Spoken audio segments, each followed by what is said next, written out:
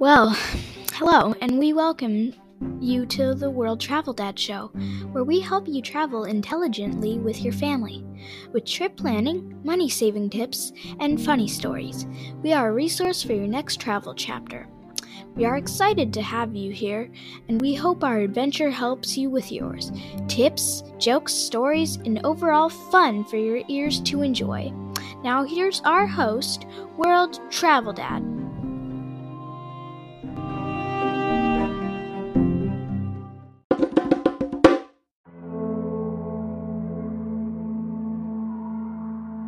Welcome in. You found the World Travel Dad Show. Today is a huge show about a huge city, Hanoi, Vietnam, formerly North Vietnam. I've heard so much about this city. It's amazing to finally be here. And the reality of this city does not always match up with the myth and the reviews and what people have said. And so on today's show, I want to talk about myth versus reality. And this is a great show if you've ever had any interest in traveling to this great city. And we will get into that shortly. But first, a few headlines, some housekeeping. Thanks for joining.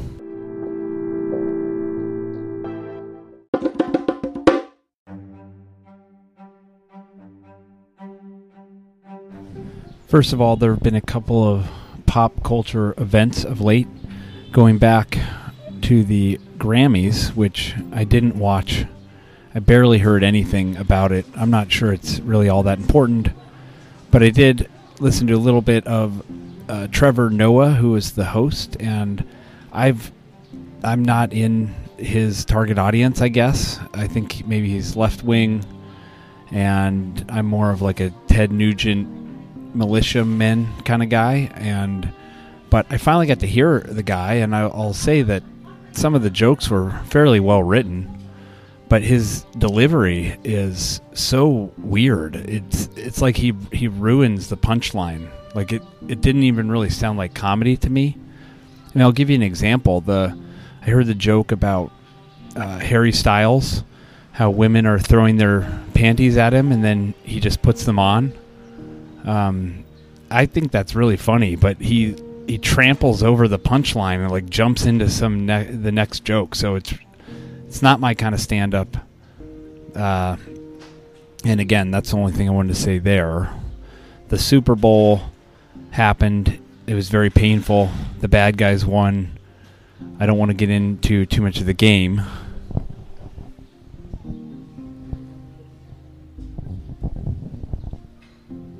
The only play that I saw was a doinked field goal. I started to stream it from we were in this bungalow in the middle of northern Vietnam, and nobody in our entire town knew that the Super Bowl was going on, so it was very refreshing.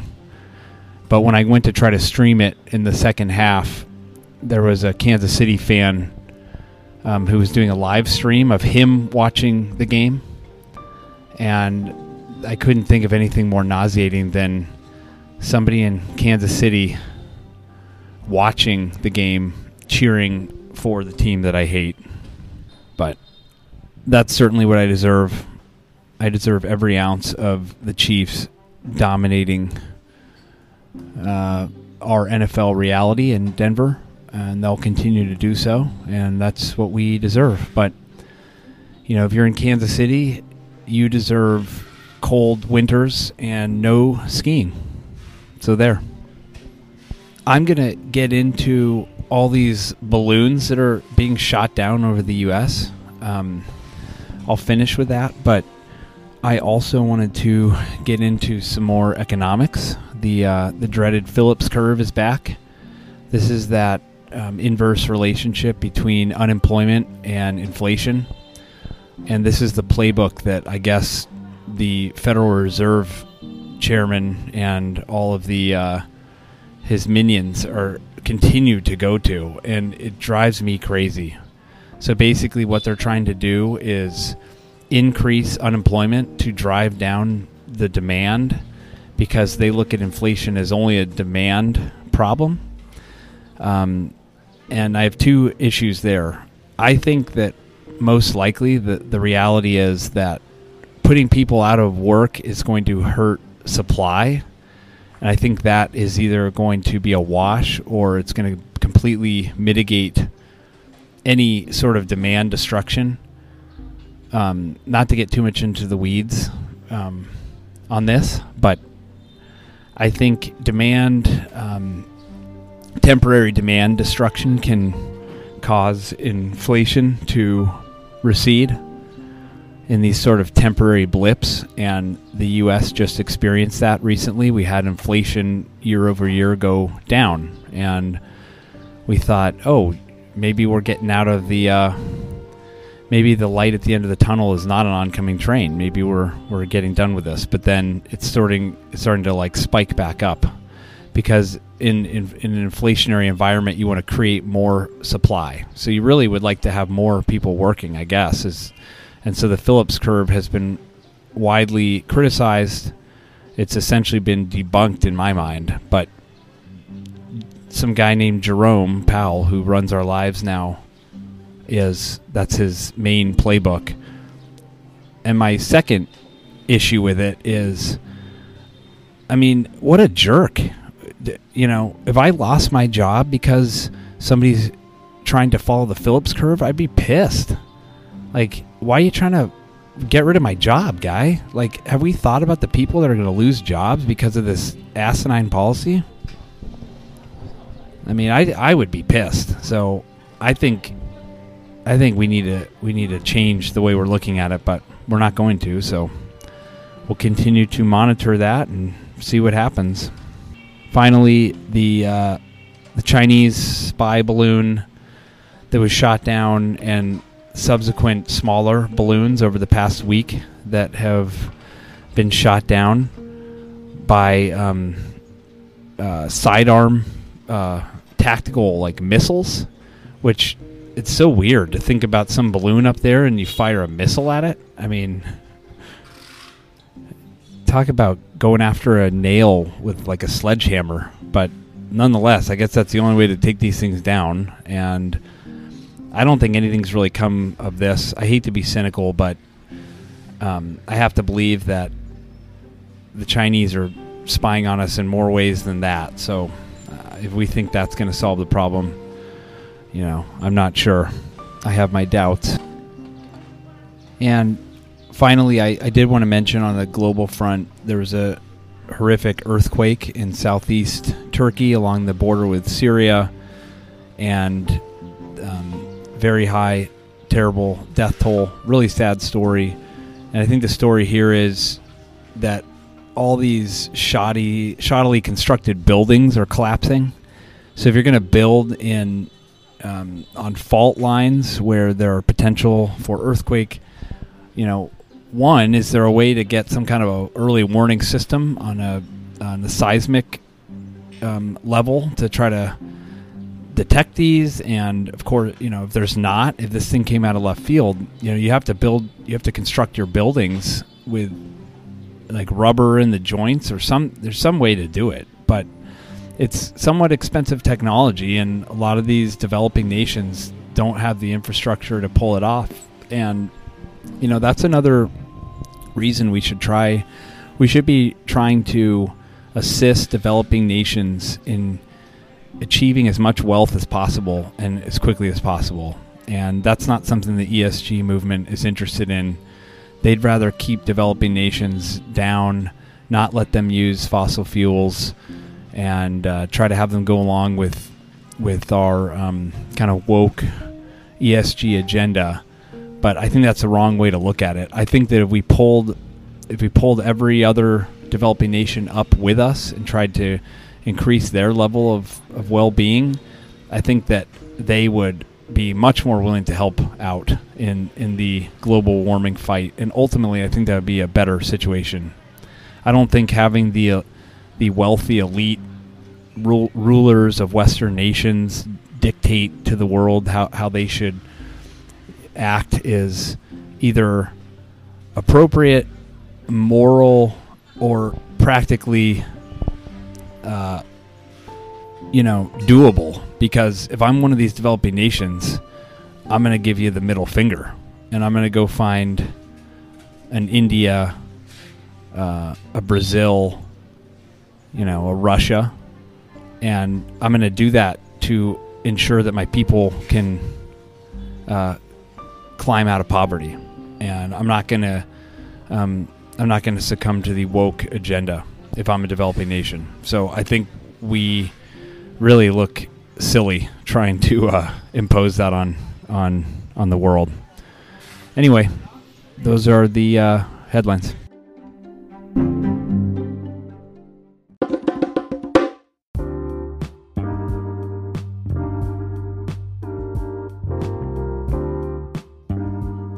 We'll be right back.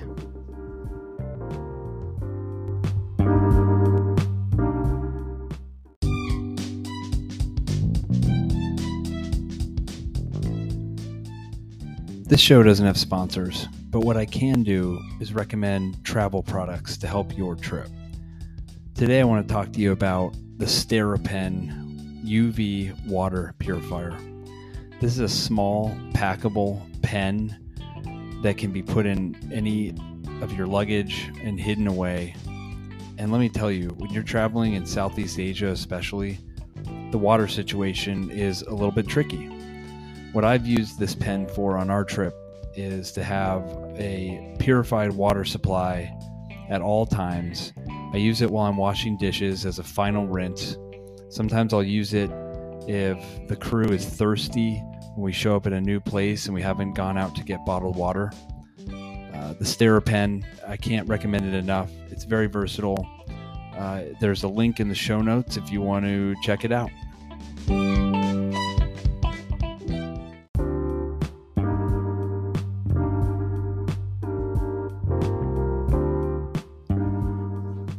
Let's get back to this thing I'm calling a show. Hanoi, Vietnam is an amazing city, and many people have heard of it. It's the second largest city in Vietnam. The first largest is Ho Chi Minh City in the south. Hanoi is to the north, and we had to choose between those two cities, and we ended up choosing Hanoi. And part of the reason was it's supposed to be a little more maybe developed and a little more sort of culturally relevant. I think we had heard Ho Chi Minh City was trying to cater a little bit too much to Western tourists, but I think it's 6 to 1, half dozen to the other. I think they're both probably fantastic cities. But the first thing we had heard about when we came here, we had initially had a 10-day itinerary in the city, and we kind of cut that down to 6 days because we had read some recent reviews from the Facebook, world schooling types, which I generally trust their opinion, but people were kind of a little down on Hanoi. The weather, that's the first thing we had heard, that it's gray and it's cold, and as I am recording, it's gray and it's cold. So they were right about that. But to complain about that, I think you're kind of missing the point. I don't think you come to this city for weather.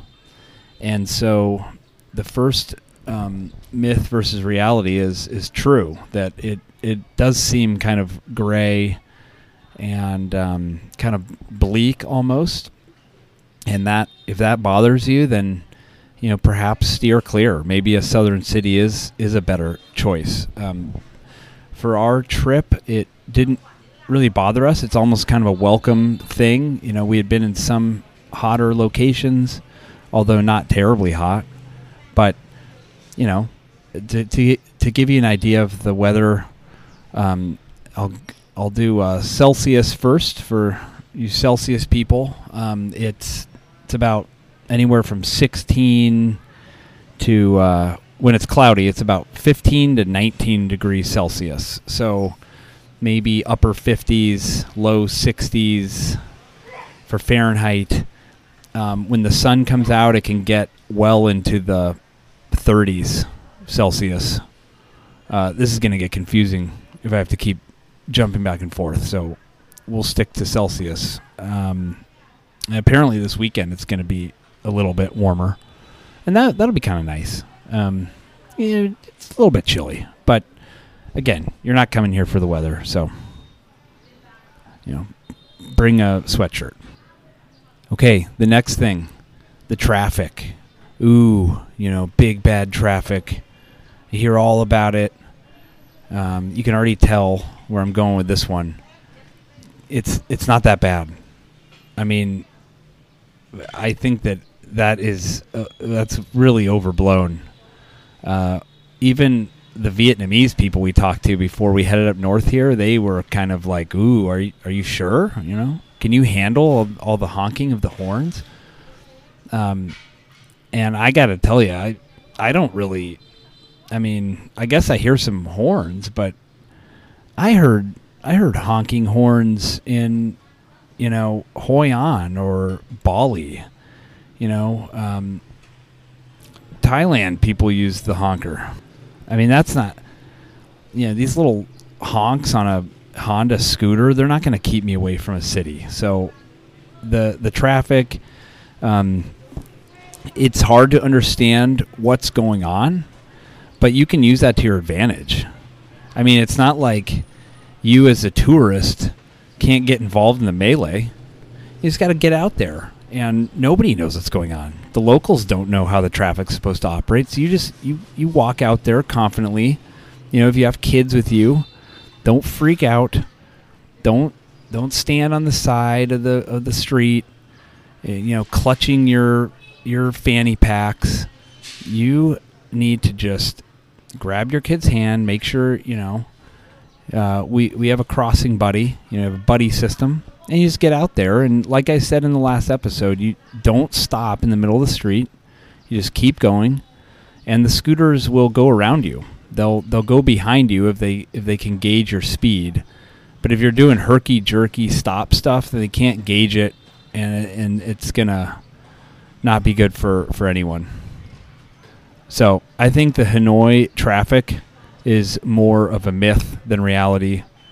I've seen worse traffic in Denver, Colorado. So don't worry about the traffic. Okay, next myth is the cleanliness and or pollution factor. I think when I heard Hanoi, heard about it and sort of looked into it a bit, it seemed to me like I was heading into like some massively polluted city in like Mongolia or something. Like I was going to get, black lung or silicosis or, have to wear a mask everywhere. And that's just not the case. It's like any large city. I think I heard maybe 9 million people here. I mean, so it's not gargantuan or anything. I don't think the air pollution seems that terrible. I don't see any gigantic factories emitting, smoke or anything like that. I mean, I'm sure they exist, of course. As far as the trash in the streets, I mean, the place at night is really bustling, and they have these government workers that come through late at night and early in the morning, and they kind of clean everything up, and you start the whole thing back all over again in the morning. And it works like clockwork. It's 7 days a week of craziness, but it's fun. The dirt and pollution has not been a huge problem. To give you a comparison, I mean, we've heard some really terrible things about India being gross and polluted and disgusting, and we haven't seen it here. Seems fine and seems manageable, and even my daughter, who is really turned off by big cities, I mean, she's been okay here. You might see somebody butchering a chicken like right in front of you or something, but and we saw that, but hey, it's fresh. So I think it's fine. So I think pollution, trash, more of a myth. Okay, the fourth myth are the people. They're supposed to be really uptight and serious and austere and officious and stern, not welcoming. I'm going to go myth on this one. I think that the people are actually pretty cool. They're not going to come out and like give you a hug or anything, but we've generally enjoyed our encounters with the locals. It seems like they put the whole Vietnam thing behind them, the Vietnam War thing, I should say, thankfully. I know I looked into a little bit of the history of the city during the war, and famously we had a congressman named John McCain who was shot down in a bomber run over the city of Hanoi in 1967. He was hit by a surface-to-air missile, and he was shot down, and he had to eject. The force of the ejection broke his collarbone and I think his arm, and then he parachuted into a lake and almost drowned. He was able to somehow get to the surface of this small lake and then was pulled to the side of the lake by villagers who proceeded to beat him unconscious, bayonet him in the chest, break several of his bones. They then called the authorities over, who took him to a prison and tried to kill him, tortured him, and then realized that his dad had just been named the head of the U.S. fleet in the Pacific, the head of the entire fleet, John McCain's dad. And so they thought, well, we have a pretty good piece of a pretty valuable prisoner here, and so they kept him alive at that point. They then sorry to digress into the story, but I think it was kind of interesting. They offered him an early release as a propaganda ploy to see if he would take the easy way out, and he refused to do it. He said that he would not. He wouldn't be released. He wouldn't be released unless all the POWs that had been in prison longer than he had were released as well. And of course, they said absolutely not. So he ended up having to spend 4.5 more years in a prison in Hanoi. And as a result, he had severe neurological damage in parts of his legs and couldn't use. He had a limp, and he couldn't raise his arms above his shoulders. And he went on to serve in the U.S. Senate as a distinguished and very moral person. Took some difficult stances against the Republicans when he thought it was the right thing to do. So, by all accounts, just a wonderful American hero whom President elect Donald Trump criticized and had famously said he liked his war heroes to not get caught. So apparently Donald Trump thinks that he could outrun a surface-to-air missile, a SAM as they call them. So Donald Trump, I mean, he's just a kid. What a childish thing to say. This isn't a comic book. This isn't some movie. One good thing about Top Gun is they really were terrified of those surface-to-air missiles, which I think is accurate. I think that those things are very difficult to evade. Even the old Soviet ones, we were dealing with, in Vietnam. And anyway, McCain, interesting story. And he did really quickly. He did sign a confession after 4 days of torture. He was suicidal. He signed a confession saying that the U.S. had committed war crimes. He felt terrible about it. He later confessed. He was later criticized because people said, "Oh, he gave away some information on U.S. troop positions," which, A, I think it was probably false, and B, even if he had, I mean, come on, I think we had bigger problems than that in the Vietnam War. But he said that he was giving the North Vietnamese commanders the names of Green Bay Packer linemen to try to trick them. And, of course, they knew nothing about NFL, as I found out. I mean, no one knew the Super Bowl was going on. And, by the way, how do you know the names of the linemen? And further digression, I think, unfortunately, the U.S. did commit many war crimes in Vietnam. And I think, we have to acknowledge that. And the U.S. generally does a good job of that, unlike some of these, cartoonish nations that, never admit wrongdoing. It's just ridiculous. I think we did commit war crimes.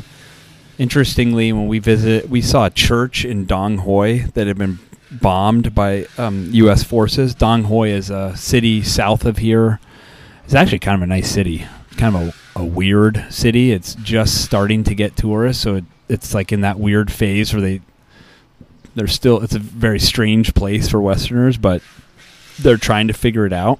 And there is a memorial that clearly states that the U.S. committed war crimes, and I can't disagree with that. I mean, we indiscriminately bombed and killed and used Agent Orange on non-combatants. And unfortunately, that's just something that, happens. But the U.S. is better than probably any other nation in the world in avoiding such war crimes. So, for what that's worth. And like I said, I think the people here seem to be very friendly. They don't have a problem with Americans. I think they like Americans. And I think that we really should be trying to strengthen our ties with Vietnam. Talk about a strategic ally in the region. We could have a real strategic ally for the next 30, 40 years in any kind of geopolitical situation with China. So we need to be putting our arms around Vietnam, and that's what I'm trying to do. One beer, one trinket, at a time over here. One smile at a time. The final myth, kind of piggybacking off of the people, is that Hanoi is kind of not as fun, kind of more of an austere, like a serious society where you can't really let loose. And I think that's kind of 50-50. I think it's sort of true in a way. I don't think it's as crazy as maybe some other cities of similar size. But you definitely can have a good time here if you go to the right places. If you go into the old quarter at night, I think you can definitely go to some bars. I haven't seen any dance clubs per se, but there's plenty of beer drinking, plenty of loud music if you want to go to something like that. And there's also really good sort of clean family fun, nightlife that's for young kids too, where you can kind of walk around and do some shopping. The parents can get a drink and can buy some cool stuff and get some street food. I can't recommend the street food enough. It's been terrific. We actually took a guided street food tour, and it's really phenomenal. We found some good restaurants, and that's really helpful because as a Westerner, you're not going to know really where to start half the time, and you could go around and just try things. And I think people do that, and that's great. But we can't do that with our kids. I mean, we have to have a kind of a plan worked out. You can't just wing it, with young kids. And many people listening, you would be taking your kids to Hanoi. I highly recommend that. I think it is a great place for families. But it's not, and it's not, the fact that it's not that crazy is a positive, on that aspect. So, but all in all, we've found that not all of the criticisms that we read of Hanoi were entirely accurate. And so, do we regret cutting our trip short a little bit? I don't think so. I mean, I think about a week is the right amount of time here. If you're only going to come here for 2 nights or something, you're just not going to get a very good feel for the city. So I do recommend a week, kind of like what we did with Singapore. And again, it's absolutely a good place for families.